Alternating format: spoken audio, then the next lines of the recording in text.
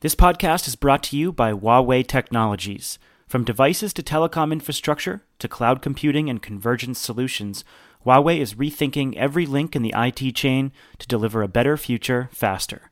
Huawei is proud to offer its Fusion Solar PV solution, a unique approach to integrating, optimizing, and digitizing solar power plants. Installers and developers are buzzing about the product. Learn why at Huawei.com. That's HUAWEY.com. This show is also supported by GTM Squared, a new premium service from GreenTech Media. For a ridiculously low price, you can access deep content from our team of editors and analysts that will help you be a better clean tech professional. You're not only going to be supporting your own career, you'll be supporting the team of editors who work very hard every day to keep you informed. For a free trial pass, email squared@greentechmedia.com. And for more information and poke around on the website, go to greentechmedia.com/squared. For the week of October 22nd, 2015, this is the Energy Gang from GreenTech Media.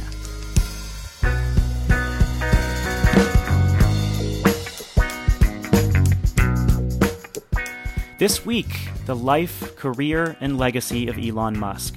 We don't have the man himself on the show, but we do have the next best thing, the author of an intimate biography of Musk.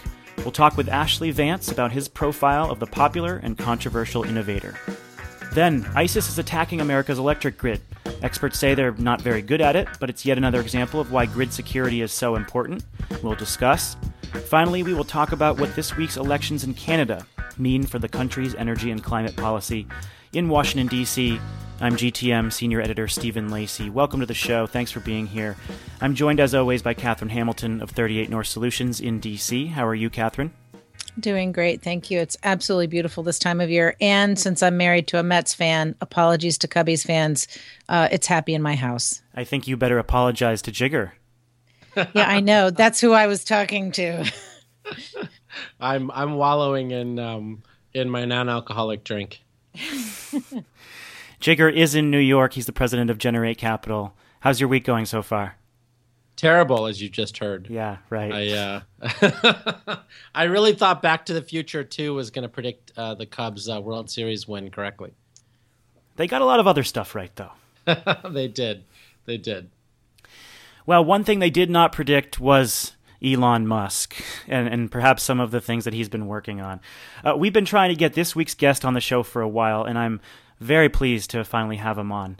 Ashley Vance is a columnist and feature writer for Bloomberg Business Week. He's also author of the newish book, Elon Musk, Tesla, SpaceX, and the Quest for a Fantastic Future.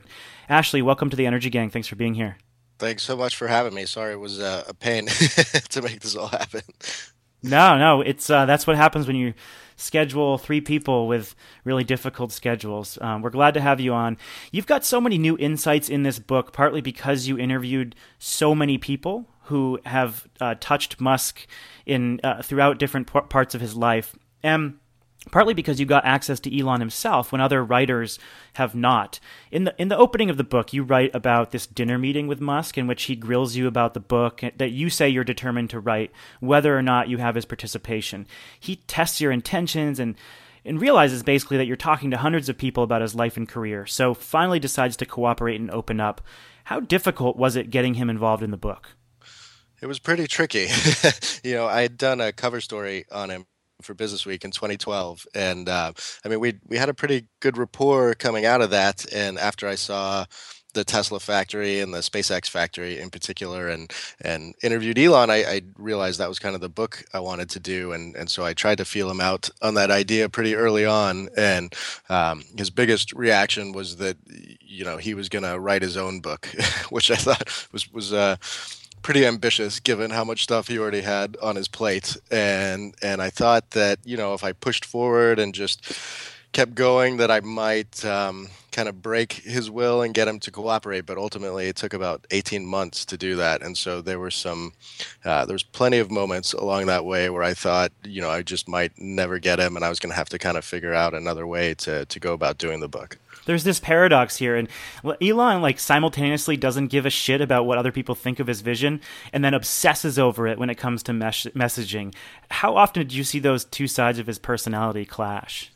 All the time. I mean, that's a good way to describe it. He's a really funny character because, completely like you said, this is a guy who he knows his life's mission. He kind of decided on this really coming out of his making his PayPal fortune, and has been charging after it ever since. And when he says things like he wants to make a colony on Mars with, not just a handful of people but thousands or millions of people, I mean, he's dead serious about these things. And if you kind of try to tell him that he's wrong, he doesn't care what you think. He's going to go and try and do this anyway. But he really does care about the way the public perceives him, and you see this on Twitter all the time. I mean, he responds in sort of a very personal. He takes criticisms very personally, and responds to these things on Twitter. And I got some of that when the book came out.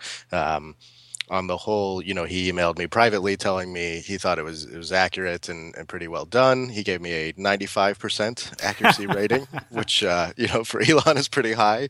But then when some of the press really picked up on this idea of what a hard boss he is and pulled out some of the anecdotes from the story, I got some of the ferocity of Elon on Twitter and in some media stories as well. Since we have limited time here, I think, and we're talking to largely a business audience, I want to discuss how Musk builds and runs his companies. And one of the things that becomes clear is that Musk isn't building electric cars or rockets or solar because it's a business opportunity he stumbled upon. Like, these are three things that have been part of this grand vision since he was a pretty young guy. And a lot of people think that that's what makes him such a visionary, but it also makes him super obsessive, really demanding. Some would argue abusive to his employees. How does having this grand plan influence what he demands from the products his companies put out and then his employees? Well, I think it shapes the companies in a really major way. If you're talking about SpaceX, yes, they build cheap rockets and are trying to disrupt the aerospace industry, but it is that grander mission, this idea of getting to Mars, and even more than that. The foundation of SpaceX came from Elon going to this NASA website many years ago and seeing that they just had nothing about exploring Mars anymore, and getting really depressed about that. So he took this as kind of mankind had lost the sense of manifest destiny and exploration and things like that. And so that's really the mission that is fueling SpaceX, not just for Elon, but for so many of the employees. Gwynne Shotwell is the president of SpaceX, and she runs the day-to-day operations of the company.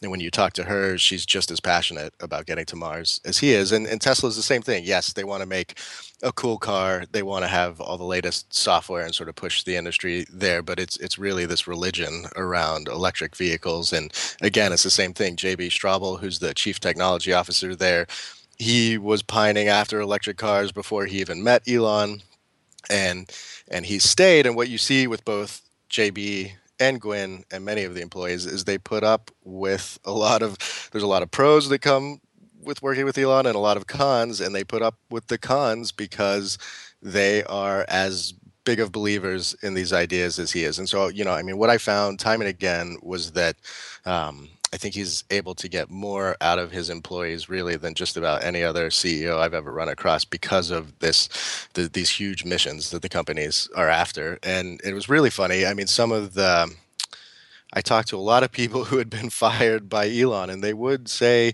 negative things about him, but almost every single one of these people at the end still had this begrudging respect for him and the mission that he was after.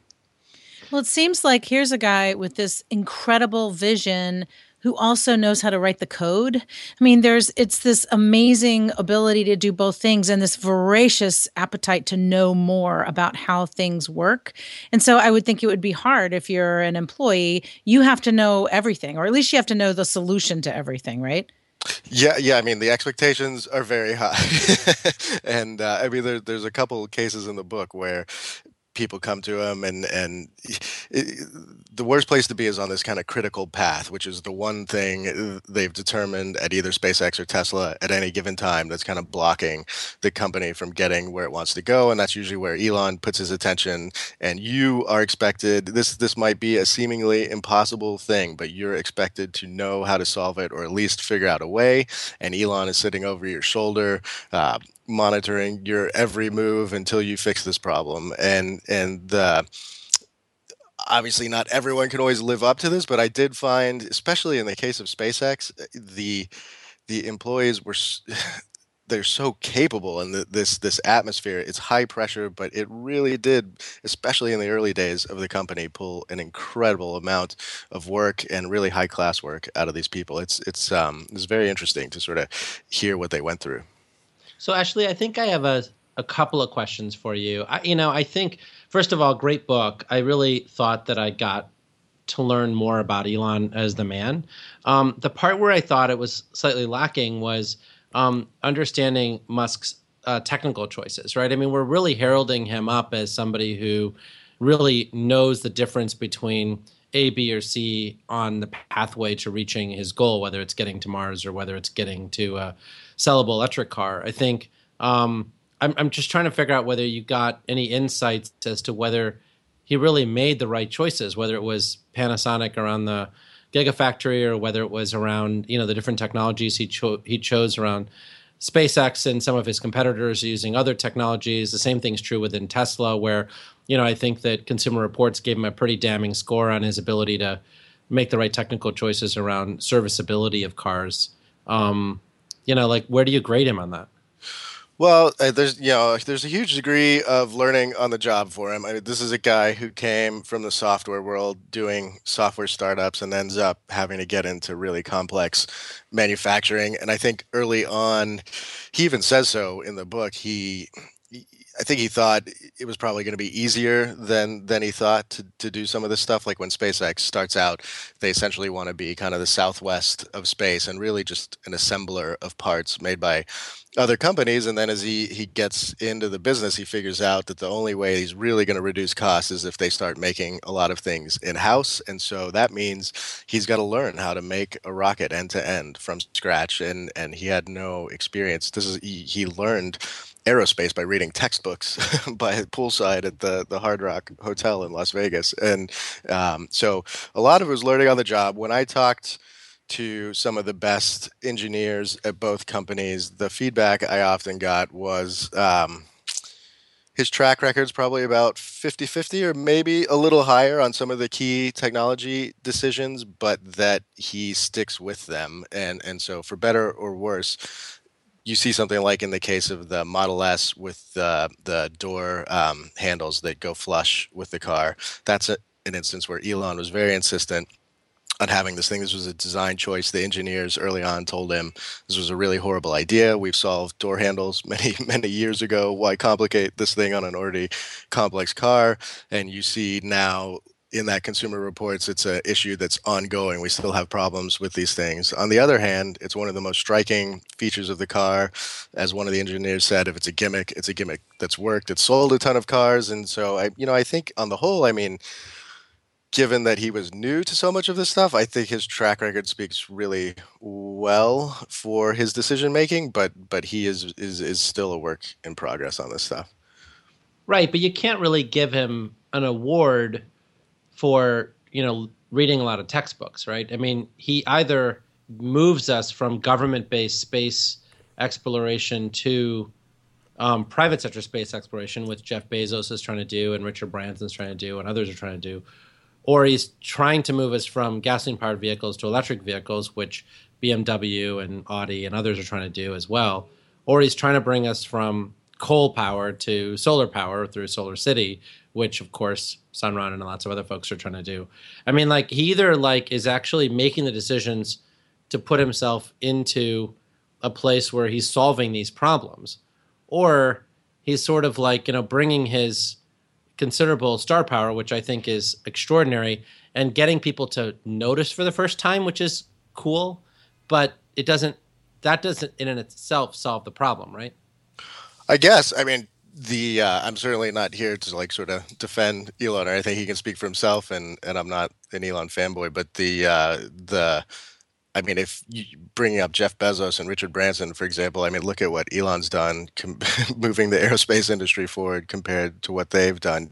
The SpaceX went from being a complete joke in the aerospace industry to now Arianespace, the Chinese, the Russians have all had to come up with responses, both lowering their cost structure dramatically and coming up with reusable rocket plans that had been shelved for many years. And so I think it would be grossly unfair to undercut anything that he's done there. And the same thing with electric cars. I mean, I doubt any of the major car makers would be having serious electric car plans at this point unless Tesla had been a success. I think if still has a ton to prove. I mean, we have to see the reusable rockets. We have to see a mainstream electric car. Otherwise, some of this is a bit gimmicky in some ways. But if nothing else, he's already pushed these industries forward that had really grown staid and complacent and uninspiring. And so I give him credit for that. When you were reporting this, how did you separate the hype and the gimmick from the reality of what he's doing? Because Elon is so well known for setting these ridiculous goals publicly, saying they're going to achieve an incredible cost reduction or some performance target, and they're usually they very often, his companies very often achieve those goals, but years after Elon claims they would have. Describe why he sets those targets, and how can we separate that hype from reality? Like, are you pretty skeptical when he sets certain targets publicly?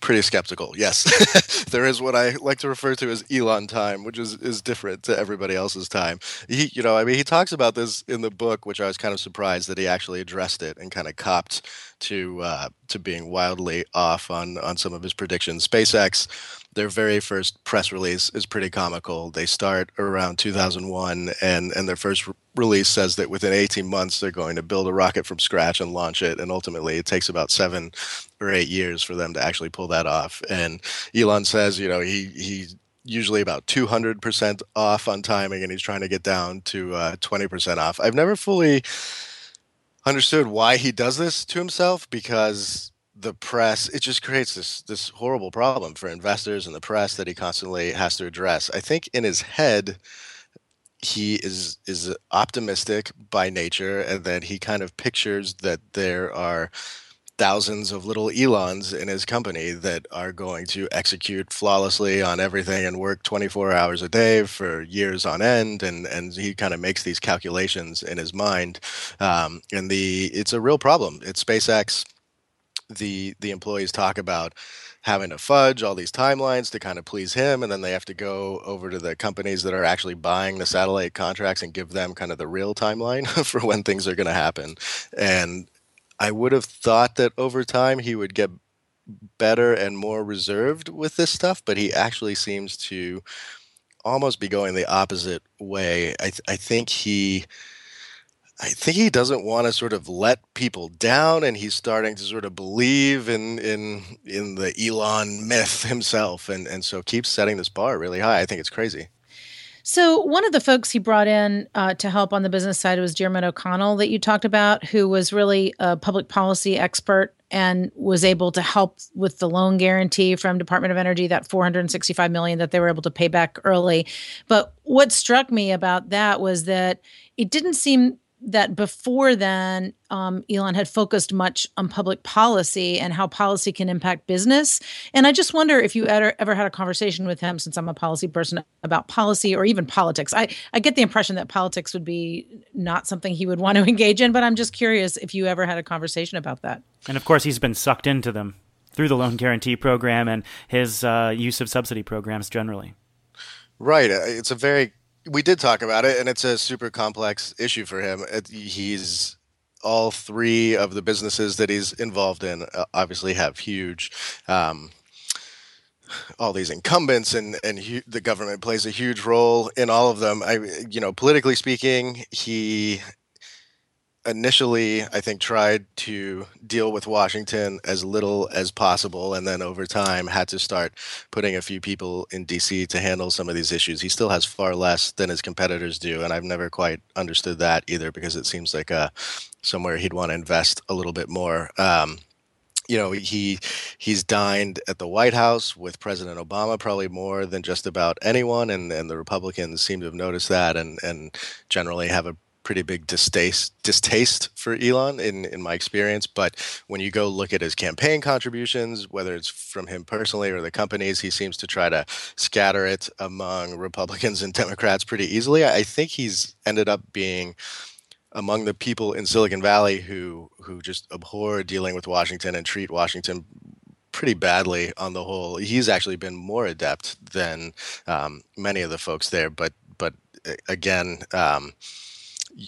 he's he's benefiting these days, I think, from his rising star power. You don't want to be the guy in Washington in a lot of cases kind of being on the wrong side of history and fighting Elon on some of this. And he's also benefiting that his companies are finally doing well. And he's got factories in California and New York and Texas and Nevada. So some very powerful states. He's employing tens of thousands of people. And so where he used to be the underdog, he's now able to command a lot more influence in Washington. And so I think that's finally starting to benefit him.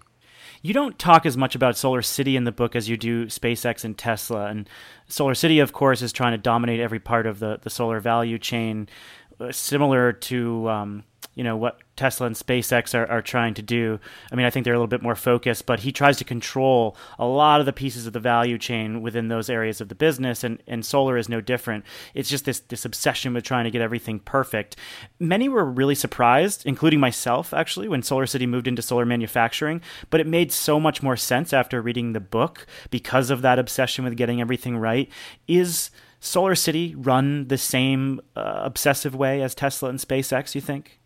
To some degree. I mean, I spent less time on Solar City because I think it gets Elon's involvement in the company sometimes gets overblown. He definitely helped come up with the founding idea, and he's chairman, but he has no time to kind of deal with Solar City on anything remotely, like a day-to-day basis. And the Rive, his cousins, the Rive brothers, run the company, and I think they're all cut from a similar cloth. You could see it even in the book. I talk about them growing up. They lived near each other and they were doing all these kind of entrepreneurial businesses as kids. And the whole family is this like extraordinarily entrepreneurial sort of family. And I think, the Rives, I think on their own would be obsessive about all this stuff and want to control things end to end, but they do hold Elon up as something of a model. And, I think they seem very convinced that they can make more power efficient panels than anyone else. But again, I hold that up with a bit of skepticism. I think it's sort of in that Elon time kind of category as to whether or not they really are that much more efficient.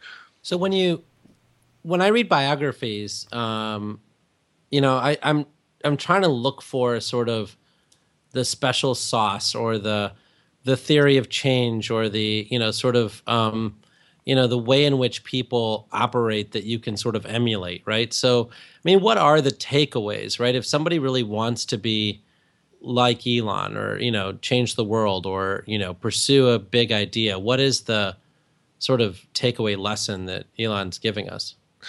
Right. Yeah, people ask me a lot, how do you be like Elon? But I mean, there's some degree to which you would not want to be like Elon. First of all, he had a pretty miserable childhood that seems to have a pretty big impact on how he's turned out and kind of the level of risk and suffering he's able to put up with. He lives his life in a way that I think very few people would want to do. I mean, he, honest to God, is working 7 days a week. It's had a horrible toll on his marriages and I think takes a toll on his kids as well. And I don't know that many people would want to do that. My biggest takeaway while I was doing the book was that I did come away really impressed with how he has decided what's important to him in life, and he set a couple of sort of life objectives and throws his all into them. When I finished the book, and I sat back, I kind of reevaluated my life and was like, look, we really are. It really brought home how finite our time is on this planet and how much you can get done if you put your mind to it. And so I tried to sort of prioritize the things that I'm into and decided to get some of the more frivolous things out of my life and really, I don't know if like meditated is the right word, but I really sat down and thought for like a week about, okay, what do I want to do in the near term and the long term? I think that's what he's very good at. I don't think I would ever live my life fully in the Elon way, but that was my big takeaway is that I I think we're all more capable than we give ourselves credit for, and that we can kind of strive to do more. Elon is often compared to Steve Jobs, but as you pointed out, that they go about things kind of differently. Elon likes to talk about his strategy very publicly and set public goals, whereas Steve Jobs often worked behind the scenes and then unveiled some big project that they had been working on, and that's in Apple's DNA. But many do compare Musk with a guy like Henry Ford or Steve Jobs, and he's using that vision that he has to build stuff that is potentially world changing, and that's a hole that is a gaping hole in Silicon Valley that many lament. Do you see him that way, as someone who is different from most of Silicon Valley and doing something meaningful, whether or not he succeeds or fails, that he's filling a necessary gap?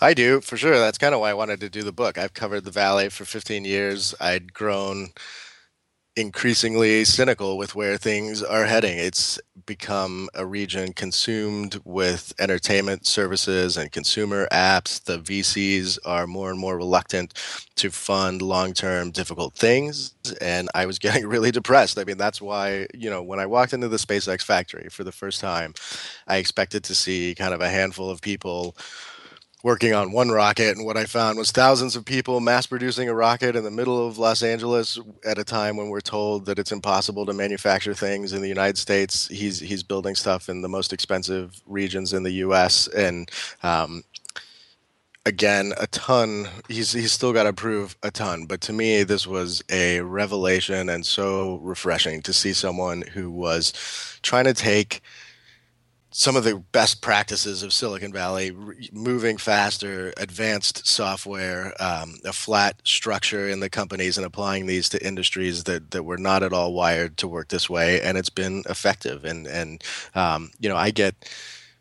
used to cover semiconductors, and so I have a real soft spot for companies that manufacture things and that make really difficult things. And I get depressed that we have entire classes of computer science graduates from Stanford going to Google and Facebook to essentially get us to click on more ads, when a lot of these people in the past might have been physicists and chemists and pushing material science and energy and all kinds of things forward. And so, yeah, I mean, I kind of question where our best and brightest are going these days, and think, if nothing else, at least Elon provides a model of maybe a different path. The book is called Elon Musk, Tesla, SpaceX, and the Quest for a Fantastic Future.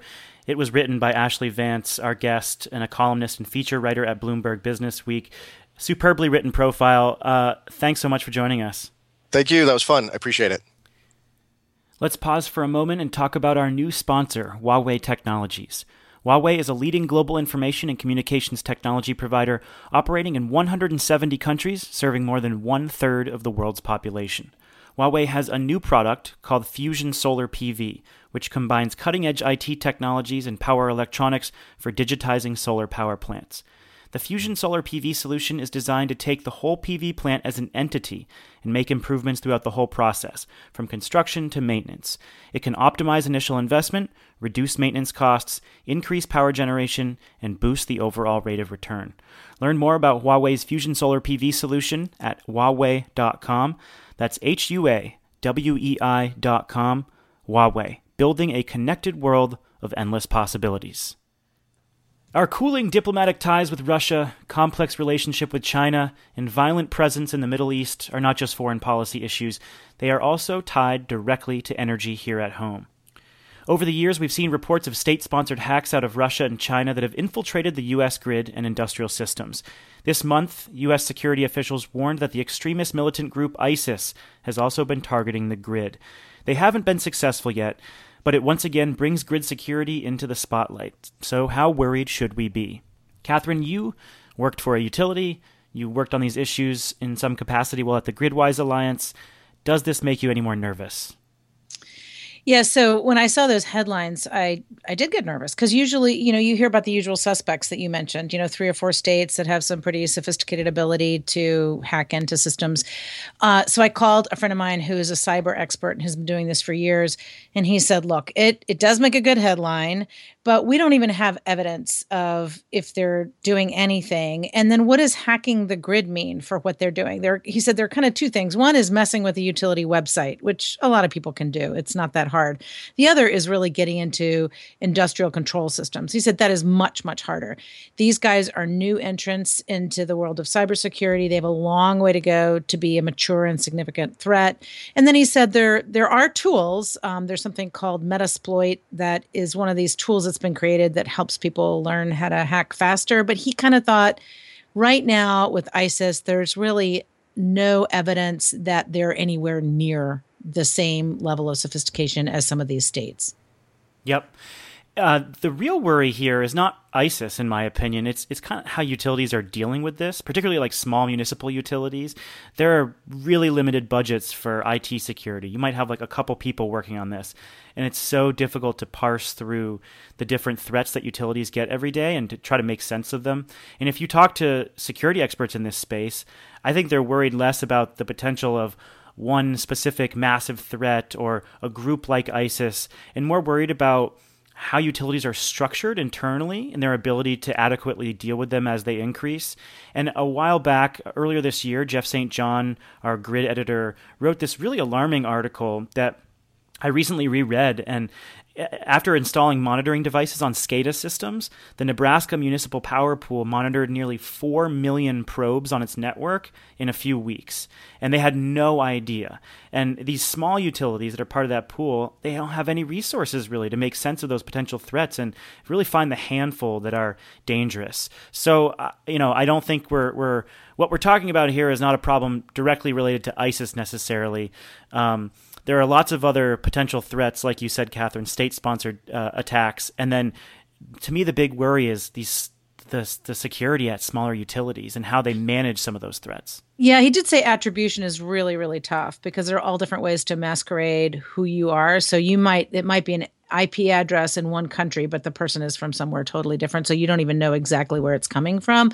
But there are efforts with utilities, including the co-ops and munis, as well as the larger ones, to really work together and share information through the NERC process. And there's also another sister process through Department of Energy where they're bringing together the equipment manufacturers, like the folks who manufacture all the equipment that's on the grid, like Siemens and ABB and GE and those guys who are also trying to share information and technologies and best practices. So there are a lot of efforts going on, even among utilities that are smaller and less funded, to share information. What about their ability to pay for cybersecurity? So I've seen some figures floated around. Utilities are likely to spend between $7 and $14 billion on cybersecurity by 2020. It's really expensive to run diagnostics and monitor all these threats. You have to hire outside staff. Utilities have to find a way to pay for them. Is that a major issue when thinking about rate cases, Catherine? Yeah, but I also think you have to do a risk analysis of like how much protection do you really need? I mean, you don't need it at the meter level. You need it, where are the levels? Do you need it at the substation, on the transformers? Where do you really need to build it in? And the more you're able to wire it or hardwire it into some of these systems, and of course then you have to constantly update it because technology changes, the more you're able to keep up with it and reduce the cost, I would think. But yeah, it's definitely would be a consideration, I would think, when you're looking at what it costs to run the system. Yeah, I mean, DOE just funded $12.2 million into the Center for Securing Electric Energy Delivery Systems. And so there's a lot of good work being done there. And when I talk to, the folks at Con Ed and National Grid about it, they actually have an active partnership where they're working with other utilities around the country, revealing, any major sort of hack efforts that are happening on their systems, including customer data. And so I do think these guys are on top of it. At the same time, I think where Wellinghoff came out, which, I agree with John on that, I think it's going to be more physical infrastructure problems that we have than cyber, right? I mean, like the the blackout that occurred in Palo Alto back in 2013, Department of Homeland Security just came out with information. They thought it was an insider job, and that was just one guy with a high-powered rifle. Do you worry about, I don't mean to be like a fear monger here or anything, but do you worry about people like flying planes into nuclear facilities like many were talking about after 9/11? No, in fact, they've done a study and they've shown that flying a plane into a nuclear power plant would be fine because the nuclear power plants are actually built to withstand that. Oh, really? So, I haven't seen that. Yeah, so I don't think that's really the problem. And also, like, most nuclear power plants in the U.S. are not close enough to close to coastlines such that they'd be affected by tsunami-like stuff either. So our nuclear power plants, I think, are pretty safe. What I'm more concerned about is that this is a cost-benefit analysis, right? I think that when you think about the economics of microgrids, you can imagine for people who care deeply about always-on power for their economic security, I mean, being able to run their factories or their casinos or whatever it is, that they may decide to move to microgrids even if it costs slightly more, just because they're less susceptible to these kinds of hacks. I don't think we should really downplay any major outage or some of these cyber threats, but it is helpful to separate some of these worries from the reality.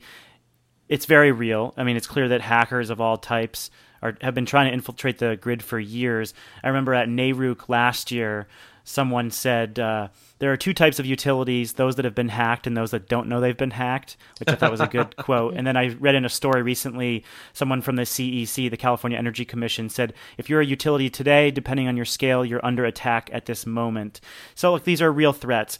But, you know, and particularly with more smart devices in the home and on the edge of the grid, that concern does get more important. If you remember our conversation about the security of Nest thermostats from last year, the expert we talked with said he worried about maybe a cascading series of hacks that stem from unprotected devices in the field, whether it be in the home or at the edge of the grid. And it's unlikely that these types of hacks would result in bringing down a massive chunk of the grid, given how disparate and patchwork that infrastructure is. So I don't think we should be any less cautious about these hacking efforts, but we should remember that we're not likely looking at a situation where we see a massive cascading blackout across the country, because of course we don't have a national grid either. So. Yeah, and we've been working on this for a number of years. When I was running the Gridwise Alliance and we were getting all this, billions of dollars for stimulus, there was a lot of worry from Department of Homeland Security about these devices and the increased, IT and communications ability. And I mean, in the end, we've put, and it's not the end really, but we've put together a lot of processes, like Jigger said, DOE, NERC, Department of Homeland Security, all the utilities are working on this. It's constantly evolving because this is a world that consistently gets more and more sophisticated. But there are processes in place and people are working on it night and day. Let me flip the question around, Jigger. Do solar installers and developers that are putting increasing intelligence into their power electronics, is that a concern? Obviously, security is generally a concern, and they're building up their security efforts in any way they can. But are they talking in a big way about potential security issues when you think about how much more intelligent distributed energy systems are getting? Yeah, but it's not the distributed energy systems that people are worried about. I think that, for instance, in Hawaii, Enphase made some over-the-air software adjustments to their inverters that allowed Hawaiian utilities more flexibility within Enphase inverters. So people are worried that using that approach would, that could be used to, hack into all of those systems and shut them down. But I'm not sure people are that worried about residential solar or distributed solar. I think people are far more concerned about large-scale solar systems because for some of these large-scale solar systems on some of the feeders that they're now part of the grid, in quotes, and people are actually depending on those big 500 megawatt solar farms as they manage the grid. And if those inverters can be remotely controlled and shut down, you could see how you create an imbalance on the grid, which if you remember in San Diego that occurred last year, not from solar but for something else, and it took the utilities over, I think, 2 days to shut everything down and turn everything back on. Well, certainly security concerns we need to all think about, and perhaps ISIS is not the biggest threat. Although President Obama did once say that they were the JV squad, and he's eating those words. Let's turn to Canada now. Energy and the environment go together like paddles and canoes. That statement, which sounds like the tagline of a Mr. Rogers segment, came from Canada's new Liberal Prime Minister, Justin Trudeau. In national elections this week, Trudeau unseated Prime Minister Stephen Harper, who has been the leader of the Conservative Party since 2004. Harper was despised by many environmentalists. While in office, he pulled back from climate commitments, staked Canada's energy future almost exclusively on tar sands, and became irate with the Obama administration for delaying the Keystone XL pipeline. By all accounts, Trudeau will reverse many of Harper's policies. That is a welcome change for many concerned about the environment and also a positive sign for U.S.-Canada relations. Jigger, what are the biggest changes you see coming from a Liberal government on energy or climate? Well, I mean, I think that Ontario in particular has done a lot of really cool stuff, as well as British Columbia, in terms of supporting renewable energy. Quebec has done a little.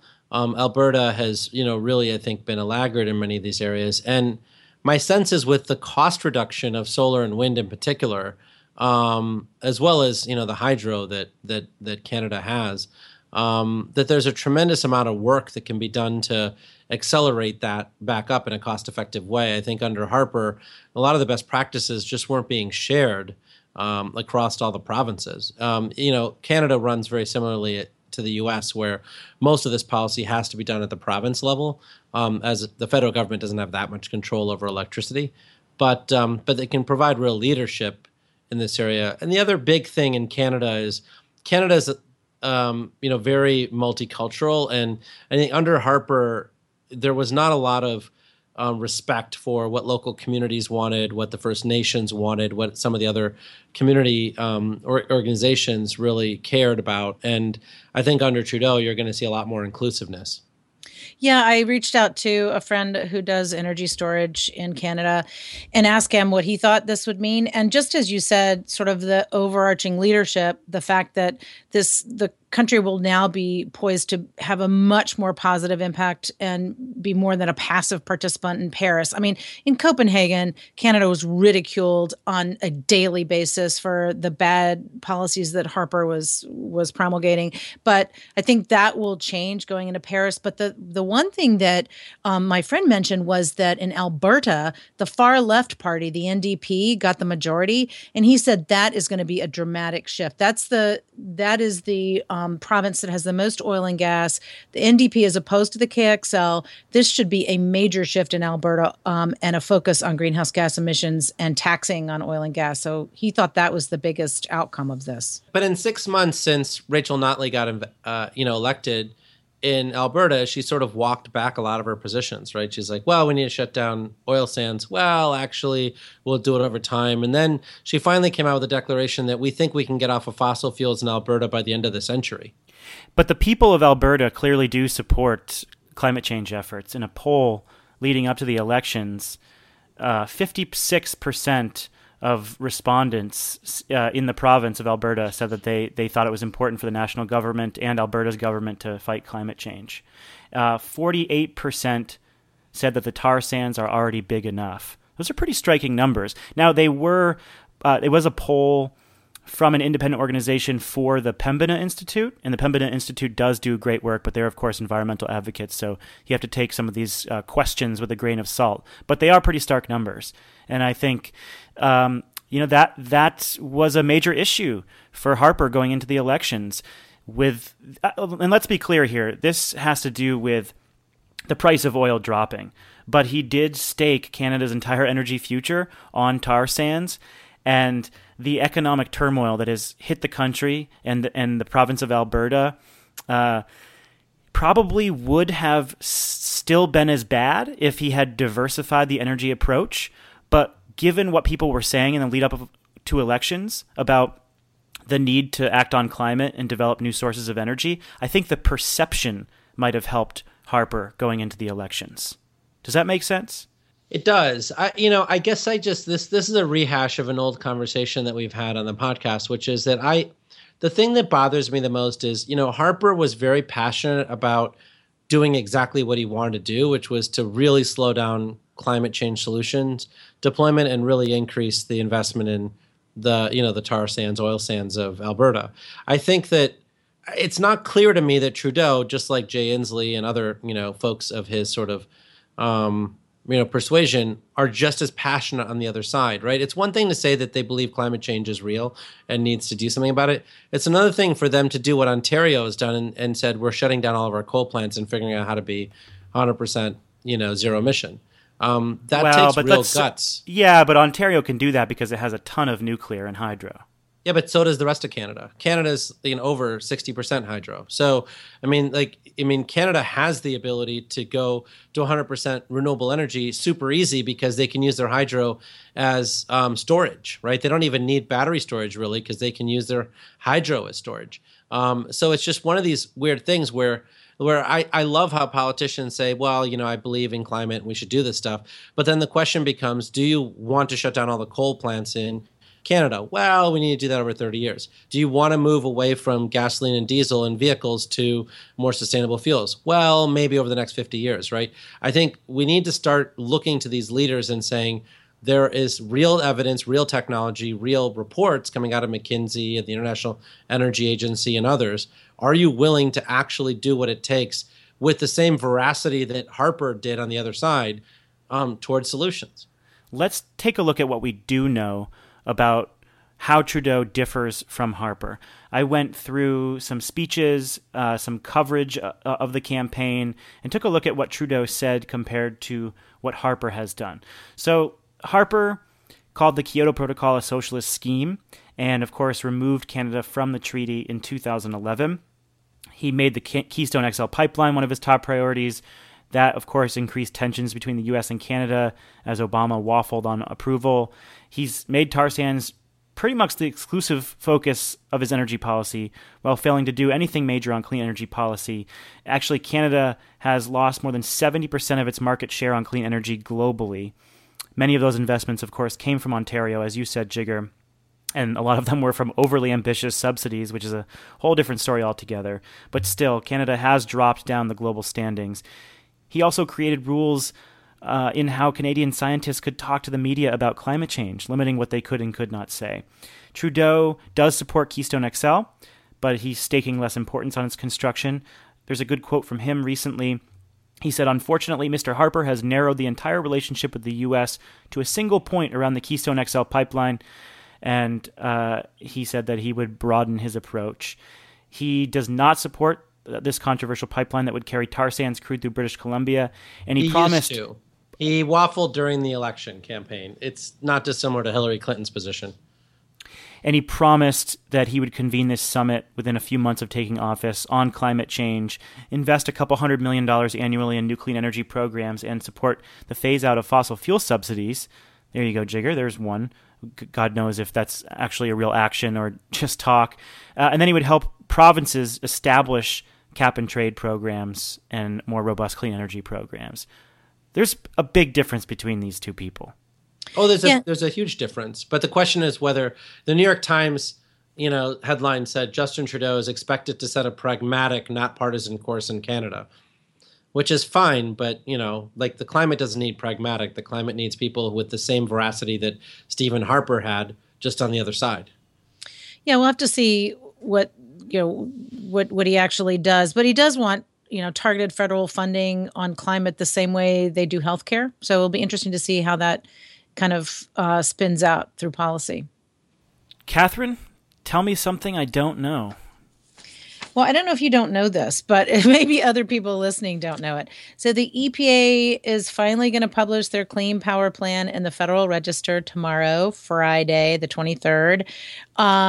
And it's evidently the largest rule ever published in the Federal Register. And the reason it's taken so long is because they had to do all of these corrections of commas and semicolons and spelling. And so the Federal Register folks have to edit it, and then EPA has to go back through it, and it's thousands of pages.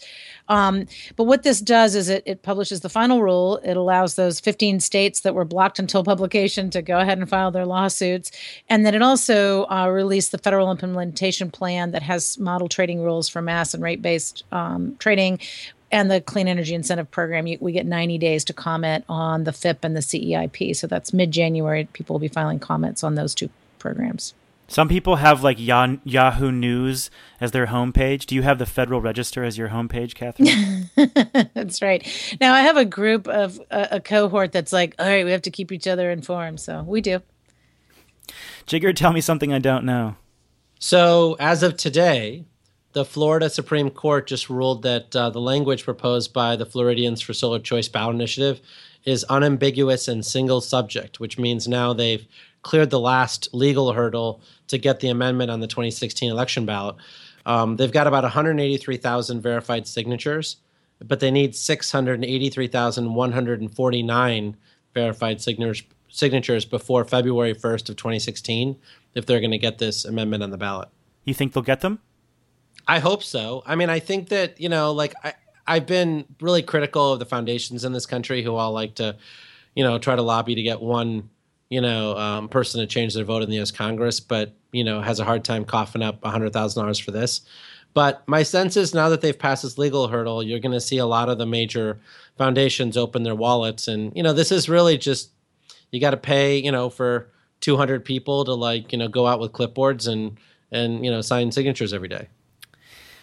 Mine is an opportunity for people to add their voice to an interesting new website, think tank. Many in the solar industry may know of a guy named Tor Valenza, known as Solar Fred. He's a very prominent writer, thinker in the solar marketing space. He founded Unthink Solar. He recently became the chief marketing officer of the clean tech communications agency Impress Labs. And so I've been following his blogging on solar marketing for years. He kind of breaks down branding efforts of solar companies, suggests new ideas for the industry, talks about ads, that sort of thing. Check him out if you haven't read him, and he's also easy to find on Twitter at SolarFred. So Tor and the folks at Impress Labs have now rolled out a new solar marketing think tank to start crowdsourcing ideas from people within the industry, and they're going to start hosting thought pieces from people who want to write about what companies are doing, advocacy folks and communications pros could be doing better to make solar more attractive as an idea generally and as a buying opportunity. There are a lot of really smart people who listen to this show. I'm sure you probably have some good ideas. If you do want your piece considered, you can go to Impress Labs and click on the news blog section, impresslabs.com, and you can also connect with Tor by sending him an email at tor@impresslabs.com. It's a good opportunity there, and I hope to read pieces from our listeners. We have reached the end of the show, folks. Thanks for listening. Thank you kindly to Huawei Technologies for supporting this program. A reminder to check out GTM Squared if you have not already. We will give you a free day trial pass if you email us at squared@greentechmedia.com.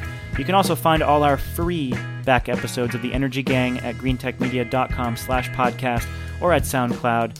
If you're new to the show, and we are getting new listeners all the time, you can subscribe at iTunes, SoundCloud, and Stitcher Radio. And if you want to suggest stories to cover or send comments, we'd love to hear from you. Email us at podcasts@greentechmedia.com. Catherine, enjoy the rest of your week and your weekend. Thanks. I'm off to Abu Dhabi tomorrow, so I'll let you know how it goes. Have a good trip. Jigger, do you have a child yet? No. Oh, my goodness. But soon. My wife is like 10 days past her due date. So. Oh, my gosh. All right. Well, we're still thinking of you. Have an awesome weekend. Good luck. With Catherine Hamilton and Jigger Shah, I'm Stephen Lacey, and we are The Energy Gang, a production of greentechmedia.com. We'll catch you next week.